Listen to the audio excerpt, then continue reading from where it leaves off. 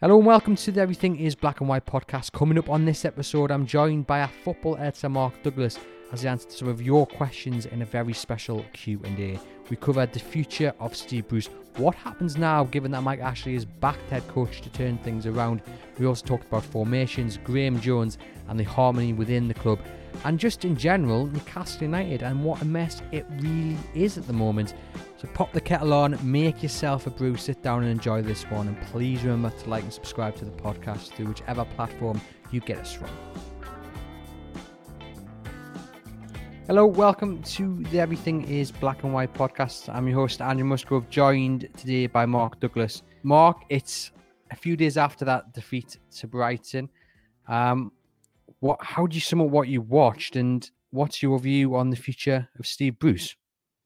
Well, I mean, what we watched was a team sort of hit the nadir of their season. I think, we had, a absolutely huge game, probably the biggest of the season in terms of everything that was at stake and the message that needed to be sent by those players about how they were playing, and also by Steve Bruce, because he's had so much criticism about his ability to do this job. We needed to see a cogent plan, a system, a formation that was going to work, was going to be able to cope with Brighton.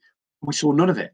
It was the biggest failure I think I've seen of a group of players, and more importantly, a manager to respond to the pressure that they're under, that I've ever seen as a Newcastle United reporter. I've been here over 10 years now, 13 years. I've seen some pretty low times, some occasional good times as well, but some pretty low times, and that was the worst performance in terms of everything that was at stake. It was just pitiful, and it wasn't just the players, because the players have to take something, and they've kind of got off scot-free a little bit because Steve Bruce has taken a lot of the criticism. But I think, tactically, they were just totally and utterly outdone by Graham Potter, and it's everything that Newcastle fans have said they fear this season, that their man is not fit for purpose in the Premier League. He's, if you like, a digital manager an analog manager, in a digital era. You can see that there didn't seem to be any way of combating what Brighton were doing at any point in that game. And we're almost a week on, and I'm still absolutely staggered that it was that bad. It wasn't as if they had any period. I think it was maybe 5 minutes after the end of the first half in which Newcastle sort of put on a little bit of pressure. But after that, they conceded the second goal, and it could have been any number of goals.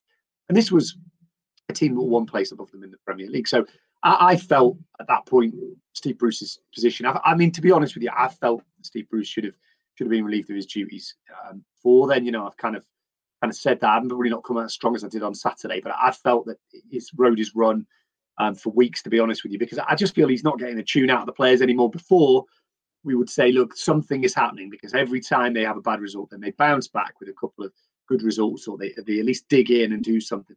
That's not been there for a long time. They've had 2 wins in 20 games, 6. And what he's coming out with, the press conference statements, outlandish. And my big worry is that if the attention to detail in the team preparation is like it is in some of the press conferences, then that's where my worry comes. He's saying we're through the worst of it.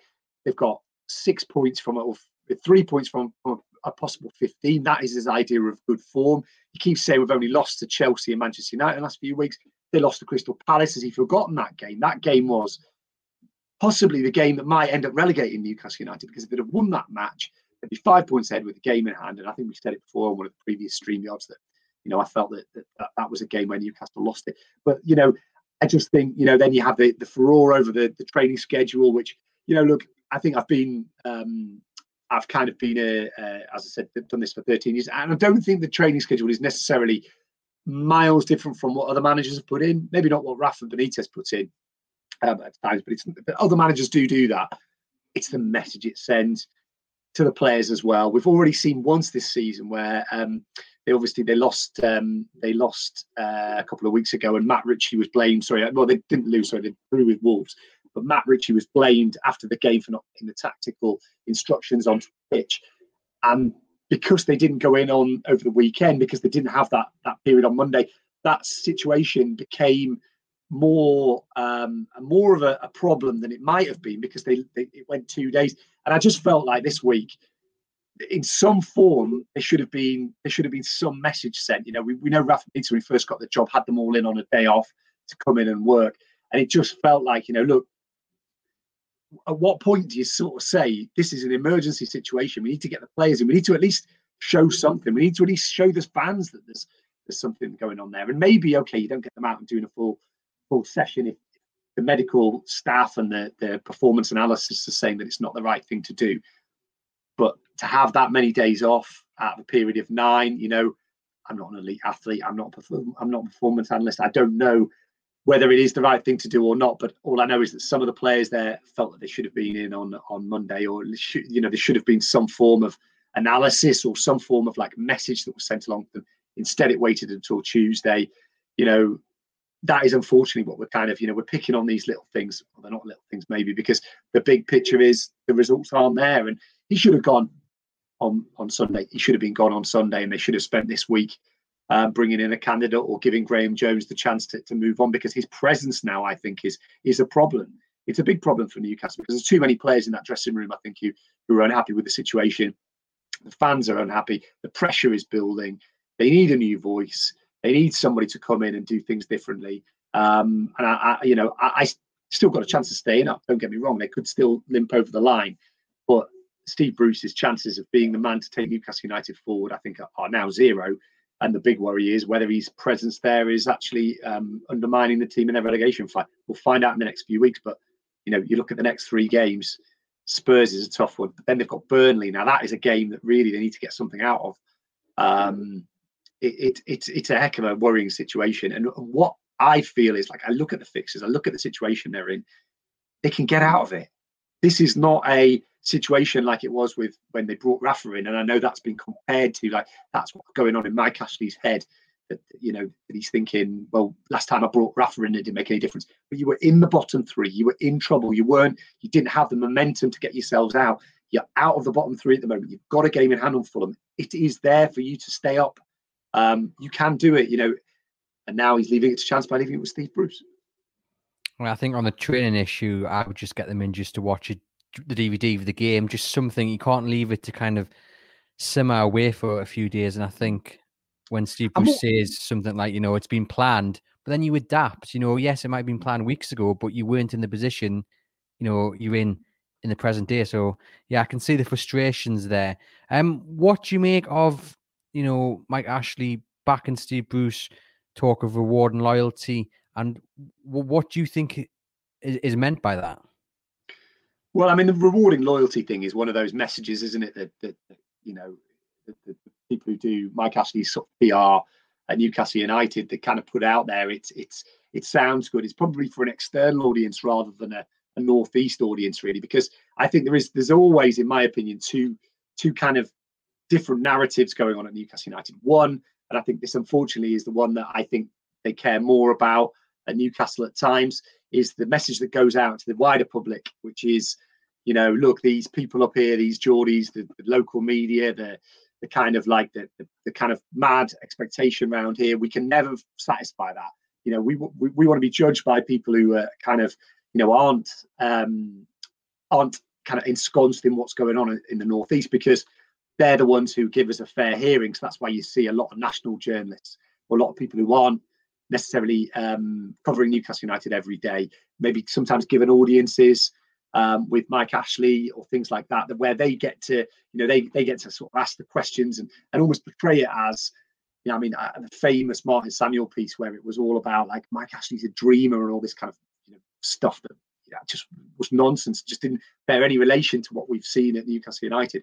That, I think, the loyalty line is for that audience. It's for that audience. It's like, yeah, you know, I can see where you're coming from. Rafa left them. You know, those Geordies, they don't listen to. You know, they want top 4. They want the Champions League. We see that kind of thing, and I think that's what that message was for. It was for that audience, for a Northeast audience who the Newcastle fans who actually watch the team.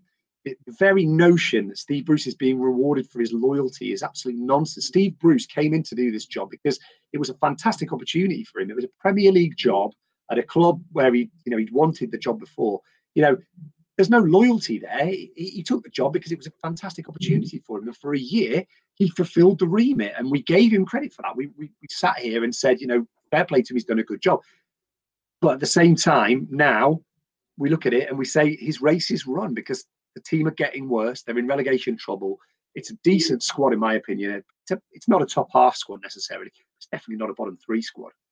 So why is he? What's the idea of loyalty? You had, if you're talking about loyalty, you're talking about Chris Hughton, who came in the job and was sacked quite early on. They made the decision to make a decisive change, and I think actually, looking back with how Alan Pardew did in that second season, it was actually not a bad choice. I think even you go back to Alan Pardew, I understood why they did some of the stuff with the loyalty, because Alan Pardew soaked up the pressure that was meant for them. So the idea that Steve Bruce is the kind of, is rewarded for his loyalty is nonsense. It's not about loyalty. It's not about personal feelings towards people. Steve Bruce is, I don't know Steve Bruce particularly well, but he's, a lot of people say they really like him and he's a good bloke, but it's not about that. It's not about your personal feelings towards somebody. It's about the performance in the job. And I think he's probably had longer than any other Premier League manager would have got in his position with the resources that he's got. I understood at the start that the argument about COVID and the massive impact that had on the team made sense. But the idea of loyalty is just nonsense. I think what I don't like is there's been no communication from Newcastle. If they're going to help him, why isn't somebody coming out this week and sort of backing him and saying why they should do it? Instead, they're being silent. They're leaving people they're leaving this whole storm to swirl around him without helping him at all. And they say they're helping him by keeping him in the job. Actually, sometimes it's counterproductive to do that, because what you're doing is leaving him, and you're leaving him to soak up all the criticism and all the pressure. And players haven't really come out and talk to him. I think my understanding is that Newcastle kind of wanted other players to come out and talk, but maybe they're not talking because they don't want to say what the club want them to say. They're feeling probably amongst a lot of people in that Newcastle dressing room as well. Manager can talk about it. He's mentioned enough. It feels to me sometimes like the manager, he gets his excuses in sometimes after the match. He says that we're not going to make excuses, but then there's like Cardale should have done this. Matt Ritchie should have done this, and I think he probably knows he made a mistake the other week with that. But it's just nonsense. Mike Ashley doesn't do loyalty. Mike Ashley does appointing people who cause him the minimum of resistance and then keeping them in the job for a prolonged period of time, because he feels that that's probably the right way to do it. And you weather the storms because you believe you've got the right man for the job. And that, I feel, is what he's doing. I think who was it who said a few days ago, I can't remember, I heard it somewhere, that all the football experience, the football expertise left. It was Alex Hurt actually said left the building. Rafa Benitez left, and I'm not sure it's all of the football expertise, but certainly he was the man who knew the most about creating a successful football team and the things that needed to be done. Because Lee Charnley has been proven, I think, time and time again, he doesn't make the right decisions on football matters. Joelinton, look at that, how they let Rafa Benitez go when the money that they've spent since then, they could have spent on Rafa and giving him the new contract, or backing him in the transfer market. And instead, they've done what they've done. They believe that they were in the right. They said that in that summer. They thought that we'll bounce back and we'll do the right things, and they've done the wrong things, top and bottom of it. They're in another relegation fight. I think this is the fourth of the time that Lee Charnley's been in charge. It's the fifth of the Mike Ashley era. I think it's the third of the Lee Charnley's, the fifth of the Mike Ashley era. They've been relegated twice in that time, and they could get relegated the third time. I just don't understand what it would take for them to understand that they need, that sometimes the idea that they're in the right and everybody else is in the wrong when there's pressures on is just rubbish. It's just not right. You don't dig in just to prove people wrong. You have to take the right decision for the football club. And it just doesn't feel like they've learned any of the lessons from 2015. Certainly a little bit worrying looking back at what happened in the previous years. They were relegated. We'll dive into some of the questions now for you, Mark. We've got one from Paul Oxley here, and he says, do you think Bruce could possibly still leave before the Spurs comes around? No, I don't think so now. I think, I think Sunday was a very deliberate message. I will say this for them. I think that was, if they were going to back Bruce, it was probably the right thing to do it on Sunday and kind of nix all the speculation. You know, I've got a bit in the notebook tomorrow about kind of, you know, what happened and what's going on the Sunday and why the decision was reached so quickly. But I just don't think there's any chance of it. No, because I think they haven't sourced, as far as I'm aware, they haven't sourced any alternative. I think it's pretty clear that if they did decide to get rid of Steve Bruce, then Graham Jones would at least be in caretaker charge. They've already got his replacement there, I think, and I think he'd probably get to the end of the season if things went well. But I just don't think there's any chance of them getting rid of him now. Between now and Spurs, anyway. Again, you look at the situation if they lose to Spurs, and even then, you know, he could still survive that as well, because they'll say, well, that's a difficult game, etc., etc., etc. You know, he might not have Alan Saint-Maximin and Callum Wilson there, and he needs to get something from the next two games, I think. Otherwise, they are going to be in trouble, because you look at Fulham's matches in the same period, and you sort of think they are going to pick something up. So I don't think he's going to go before Spurs. Will he still be there at the end of the season? Very much depends on results, because I think even though Brighton was a massive chance for them to get rid of him and move on, I still think that you know, that there will be some worried faces in there. And I know Mike Ashley's digging in and looking like he's the right one, but there might come a point at which, if they go into the bottom three, then they do start to panic a little.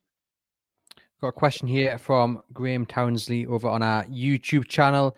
He says, do you think Bruce and Jones are working together and singing from the same hymn sheet, or do you think the messages to the players are different and a bit confusing and not working as one? I mean, the commentator on Saturday for the Brighton game, the co-commentator, sorry, I can't remember the chap's name, but he made the point that there was 4 coaches on the touchline at one point when Graham Jones came down from the stands, and he said that can't be good. You know, how can you have 4 people and one message? So that plays nicely into Graham's question there for you, Mark.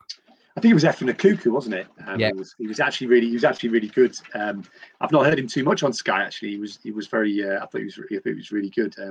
It was nice to hear a different voice, and like you said, looking in from the outside, we've all felt that, you know, the number of coaches that they've got, and especially, I think it's such a weird dynamic between Bruce and Jones. You know, we saw it the other week when there was a kind of, you know, I think there was a little exchange, wasn't there, between Bruce and Jones that was caught on camera, where Bruce was kind of like a little bit dismissive of Jones. I think it must be difficult in some ways for Jones to be in there, because, you know, as much as the noises from everybody officially are that, you know, this is a harmonious relationship, it must be pretty clear to Bruce that Jones is in there. He's been brought in there because things aren't going well. So, you know, I think it's pretty clear that Jones has had an influence on tactics and an influence on the system. Bruce is still picking the players. Bruce has the ultimate final say, but there's no doubt in my mind that Jones is kind of now starting to do quite a lot of the tactical stuff there as well. I mean, they're singing from the same hymn sheet. I mean, yes, because of ultimately, I suppose Bruce is the number one voice, and he takes the big calls and he makes the big decisions. But a very strange dynamic. I've never known a manager have somebody come in midway through the season, then there's a massive change in tactics, a massive change in the system, but you've still got the manager who's ostensibly the man, you know, responsible for the system and for the players and these kind of things, then having to kind of carry out what is somebody else's tactical plan. It's bizarre. It's another bizarre moment in the season, and it plays into the idea that Bruce tactically, you know, maybe isn't the most advanced coach in the Premier League. And if that's the case, you know, you sort of question what he's doing there. And if we're talking about, you know, one of the big things that he had, I mean, I always talk about him being, you know, a bit more of an intuitive manager. He can react, you know, gets on well with the players. But then you've got what happened the other week with Matt Ritchie, you know, and I know he says that happens all the time, and, you know, we keep hearing that it happens all the time. It was just one of these things. It was a row. It's quite a big one. That, I think it was a big one, and the fact that it got out suggests that there's you know, problems there. I mean, I'm sure Matt Ritchie, you know, let's put it this way, I didn't ever hear of anything like that happening with Benitez. Anybody challenging Benitez's authority in that way I know that there were, definitely, it wasn't always, I don't think any football club is always a happy camp, especially when you're losing games, and there's always grumblings about the manager and things like that. That was that technical, that vivid to happen. Definitely suggested to me that there were greater problems. They'll probably say, well, it happens all the time, but I'm not so sure. And then when you've got Jones in there, it just, it looks to me like a ready-made replacement for Bruce, and he must know that as well. But that would be typical Newcastle United as well, though, wouldn't it? And no disrespect to Graham Jones, but he's come in as a coach. He didn't have success at Luton, and it would be kind of typical Newcastle United. And I'm like, actually, that someone with that success would then get the top job at Newcastle United. Yeah, I mean, it's a strange one, isn't it? Because not recently, but the managers that they've gone for, it's been a weird bunch, really, because you've got Rafa there, and that was a world-class manager. But then forget they also brought Alan Shearer in. They also brought Kevin Keegan back. I think when Lee Charnley's been here, it's been a little bit more. It's been a little bit more of a type, hasn't it? It's been Steve McLaren. They hung on to, obviously John Carver was there, Pardew. It's been very strange, and I think in their heart of hearts, they would love to have a director of football who, did most of the recruiting, a kind of somebody behind the scenes who was going to recruit the way that Mike Ashley wanted to be recruited. They would have a head coach. But when they did that, it didn't work. So they had to kind of scrap it because Rafa didn't want that way. And then they didn't feel it would be conducive to help Bruce. And then, of course, Bruce in the summer gets all the players that he wants, and then still ends up being 17th in the league. So I think the message here is, you say it's like it'd be typical Newcastle. Go out and get the best people.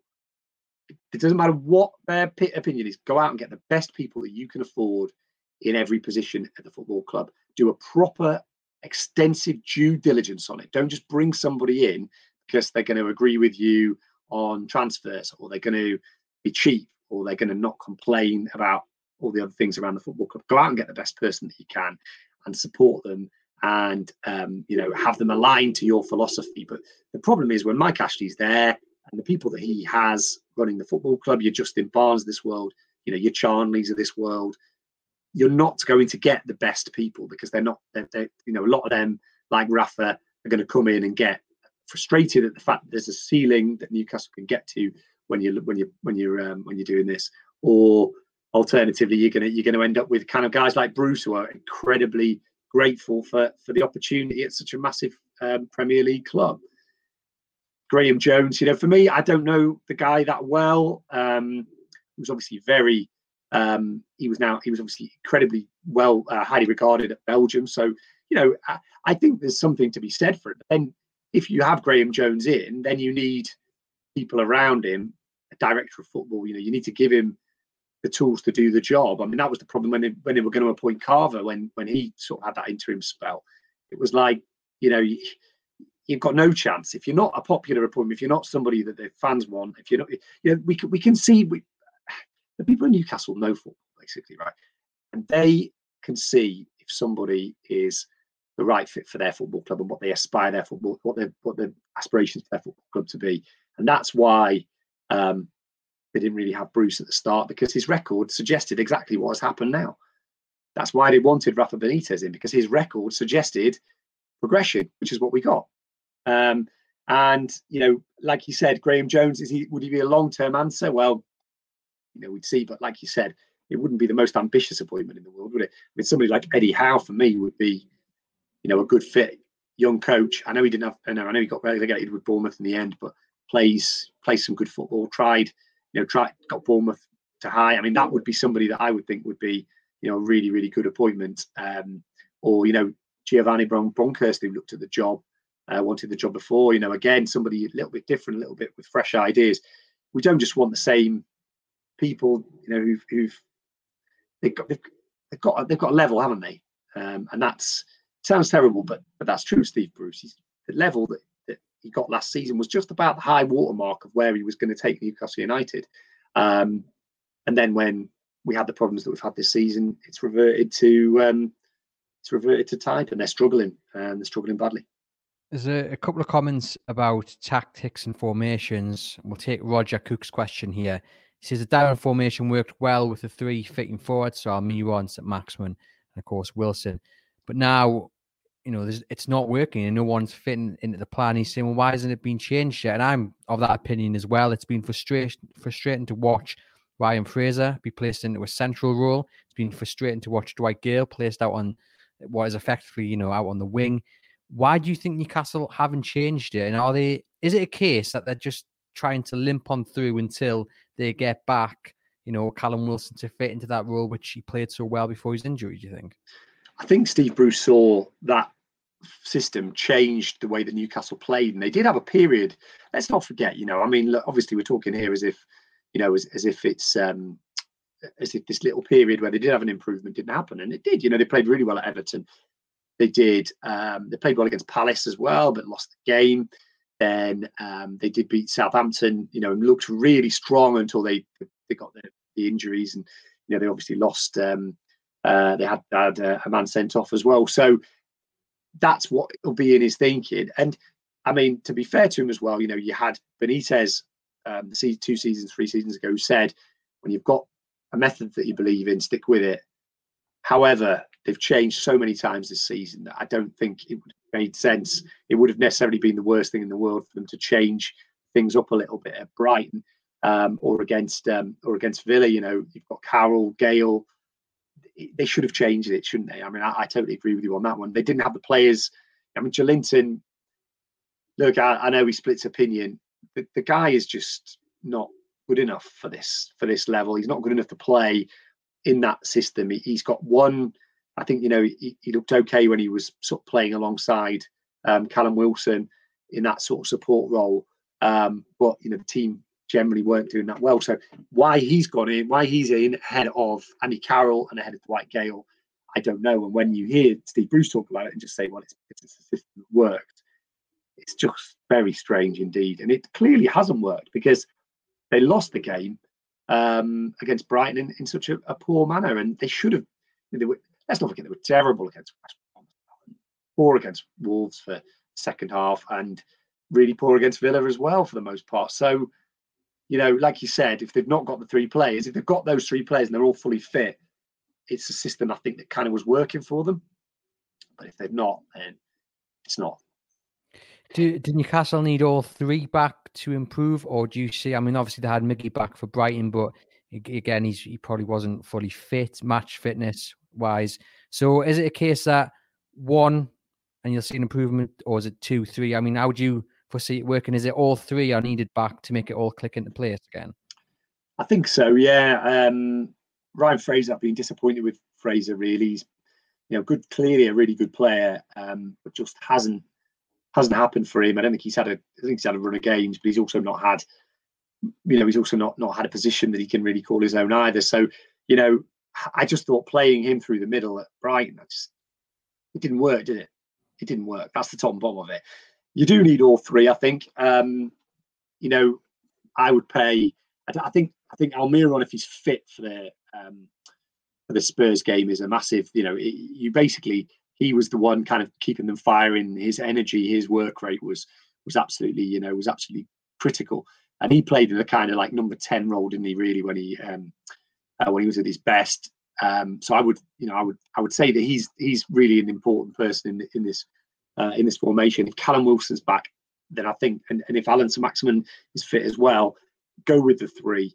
They've got another week. They're not going to be fully match fit probably, but I think hopefully all three of them should be available after the international break, and that will give Newcastle a chance. That will give Newcastle a chance against Tottenham. It'll give them a chance against Burnley. And if they've, and that's the hope. That's where we are. That's the hope. They come back and they are as good as they were when they got injured. Because if they're not, I can't see Newcastle winning too many games between now and the end of the season with this manager in charge. A question here from Tony Milner. He says it's very unlikely Steve Bruce will be sent packing, but if he was, is there a name? Is there a person you would choose to replace? I know Chris Wilde has been linked. I'm not overly enthused by that personally, but anyone that would spring into your head, Mark, to replace Steve Bruce if he got the sack? Well, if we're in fantasy land, obviously, I would love to see Benitez back, because he was taking Newcastle in the direction, and you'd feel like confident with him in charge that things could move forward. But I don't think that'll ever happen under Mike Ashley. I don't think either party would really entertain it, despite what some of the more sort of bizarre things that were said a few weeks ago about that. Eddie Howe would be the one for me. I know Bruce kind of mocked it, didn't he, the other week? The fellow who got Bournemouth relegated, he said about him. I don't know whether he was calling him out or maybe calling our reporting out more on that one, to be fair to him. But I think he's a good young coach. Was mentioned in dispatches with a few. But he's not that young anymore. He's been around the block a fair bit. But he's still, for me, he's got a good football philosophy. He knows his stuff. A kind of whole club man as well. He'll get himself involved in sort of improving things, the academy, and he's bright, fluent, kind of like a modern coach, if you will. And I think he would be the one that I would say would lead a rebuild. I'd love to see, even if they go down, somebody like that to come in and kind of lead a rebuild. It doesn't have to be this way. This is the point I'm trying to make. Under Ashley, I don't think Newcastle are ever going to be challenging in the top half, but they can be more than what they are at the moment. If they get somebody in who's a bright kind of coach who can take people with him, they can get some people back on board. I think there's loads of people who probably are finished with the football club in its current form because of all the mistakes that have been made. But if they get the right manager in, people will pay a lot more attention and be a lot more enthused by things. There's the makings of a decent squad there. It's just not that they just haven't got the right manager at the moment, and that, for me, too much water's gone under the bridge, hasn't it? With press, the fans, big sections of the dressing room, the results.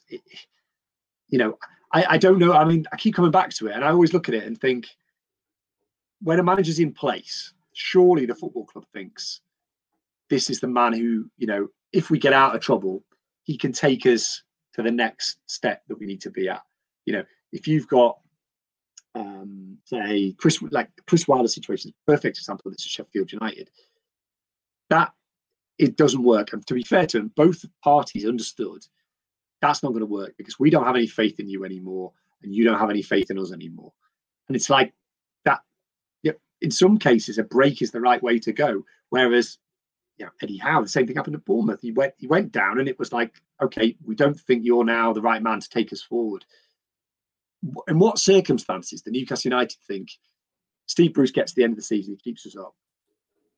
Next season, what happens? Is he going to be the man to take them into the top 10, get them a cup run, develop players, do the recruitment right? Because they're not going to have a lot of money to spend in the summer, even if they stay in the Premier League.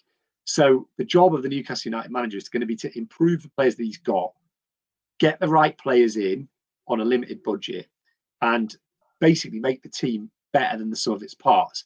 The question for you, if you're a Newcastle United's owner and managing director, is Steve Bruce the right man to do that? What evidence have you seen to prove that he's the right man to do that? And there is none this season, because the team have got worse. Even though they've got better players this season than they had last season, they've got worse. That leads us nicely into our penultimate question here from Toby, and he says, if we stay up and we're being realistic, no takeover, Bruce stays for the final year, what can we realistically expect from next season? I would say probably more of the same. If we're lucky, maybe a mid-table finish like last season. But for me, I don't think. I think if Steve Bruce remains in charge and Newcastle survive, and then the fans are allowed back in, it will literally take 1-2 games at most, 2 bad performances until things start to turn. And when the fans are at St James's Park, we've seen before in the previous managers just how volatile that situation can be. And I'm not sure that would be good for anybody, especially Steve Bruce, to try and hold on to the job in that situation. We've got a precedent from recent history, haven't we? Alan Pardew ended the season a couple of years. Well, it was a while ago now, wasn't it? Where obviously they played against Cardiff, didn't they? And every movement out of the dugout was booed. And what Newcastle did that summer was go away and give him the players that they felt that they'd back him with a few players that Newcastle were able to then go ahead and really go for it the next season. And to be fair to Pardew, what I always thought with Pardew, although by the end I think we all felt it was the right time, including the manager himself, because he ended up quitting. He did have a habit of kind of, he liked being up against it, didn't he? Because he just sort of came back and pulled off a few results. And I think that would be the best case scenario. The very best case scenario is that he comes in, that Bruce keeps them up, gets a few players in who could really take the club forward. And that's actually what I think happened this summer, was that he got 2 or 3 players who they felt this can take us forward. Fraser and Wilson should have given them more attacking options. Lewis, obviously, as well. Let's not write Jamal Lewis off yet. I know he's not had the best season so far, but give him a chance. He needs to work with Alan Saint-Maximin, who's an unorthodox left back. That's the best case scenario, that they go and kind of do that, and then he proves people wrong. Alan Pardew-esque situation. But I think the worst case scenario is another relegation battle. And like you said, I don't think there's any coming back from this. Relationships with fans are broken. The local media, it's the problem is, once you've kind of started down that road of saying high expectations up here and kind of making the wrong calls, it's very difficult to kind of get out of it. I don't think anybody I've ever known has said as many things to annoy the Newcastle fans as Steve Bruce has.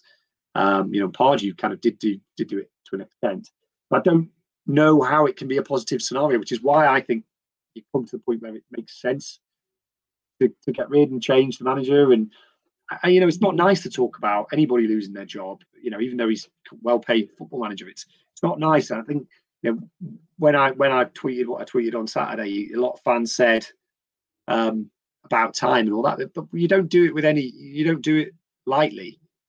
100%. You never call for a manager. I think I probably only ever called for like 2 managers to go. Carver, after they lost to Leicester, I wrote a piece saying he had to go, and then Bruce on Saturday. I don't think I ever really even did with Pardew, although I think we kind of got to the point where it probably did.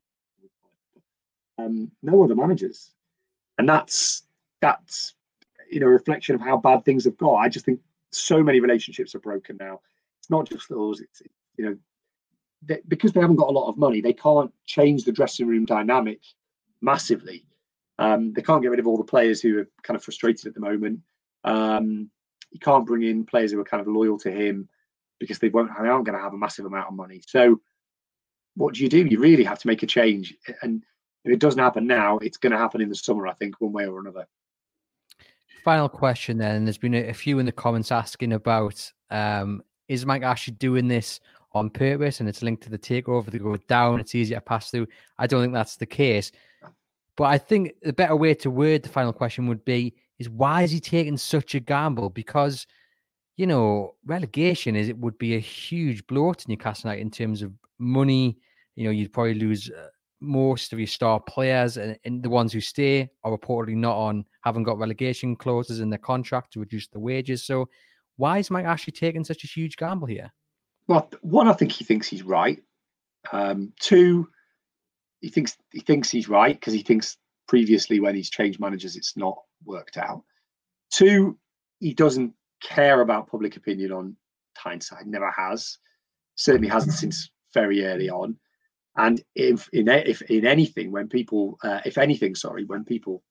call for the manager to go, it actually redoubles their resolve at Newcastle to actually do the opposite. They quite like the idea that they go against the grain, and they'll feel if they get to the end of the season and they stay up, then they've proved everybody wrong. I think that'd be a pathetic way to look at it, to be perfectly honest, given that this team should never have been in a battle at the bottom. And that's the reasons why he just thinks he's right. I think there'll be reasons. They'll be looking at the bottom line. They won't want to pay for the compensation for Steve Bruce. They won't want to pay however much it costs to get a new manager in. They won't want to do that. They definitely won't. And they've just taken that gamble. They've worked out that it's better to give this manager a chance. He feels that he's got the experience. You bear in mind, Mike Ashley hasn't been in the country for a large period, the last 12 months. He hasn't seen the team play. He's not involved this has always been the weird power dynamic at Newcastle United. It's been that Mike Ashley is the man who ultimately makes the decisions and gets involved at times and doesn't get involved at other times. And it creates a dysfunction, I think, at Newcastle United of decision making. Nobody is empowered to make the decision properly because it always has to go through Mike Ashley. Now, look, I'm aware of the fact that other clubs who have owners, it will be a similar thing where maybe some of those owners have to sign off those decisions. But generally speaking, they will have people on the ground who will step in and make a decision. But we just don't have that in Newcastle. We have a guy called Justin Barnes who nobody really knows what he does, how much power he has. I mean, the club always say he's a sounding board making decisions, but I'm not sure about that at all. I think he's the man ultimately who has responsibility for the running of the football club alongside Lee Charnley. It's just a mess. It's always been a mess. It needs a total new ownership group. It needs people in there. And I think part of the problem is that I don't think that the people involved in the football club right now were expecting to be in charge this season. And they've had to instead go through the whole cycle of running a football club, having all these big decisions to make when they didn't think they were going to have to make those decisions. And it's created the problem. But ultimately, if they'd have acted earlier with Steve Bruce, I don't think they would have been in the situation they're in. And if they couldn't see the alarm bells ringing after the Brentford, Sheffield United results and what even went before then it was inevitable that this was going to happen.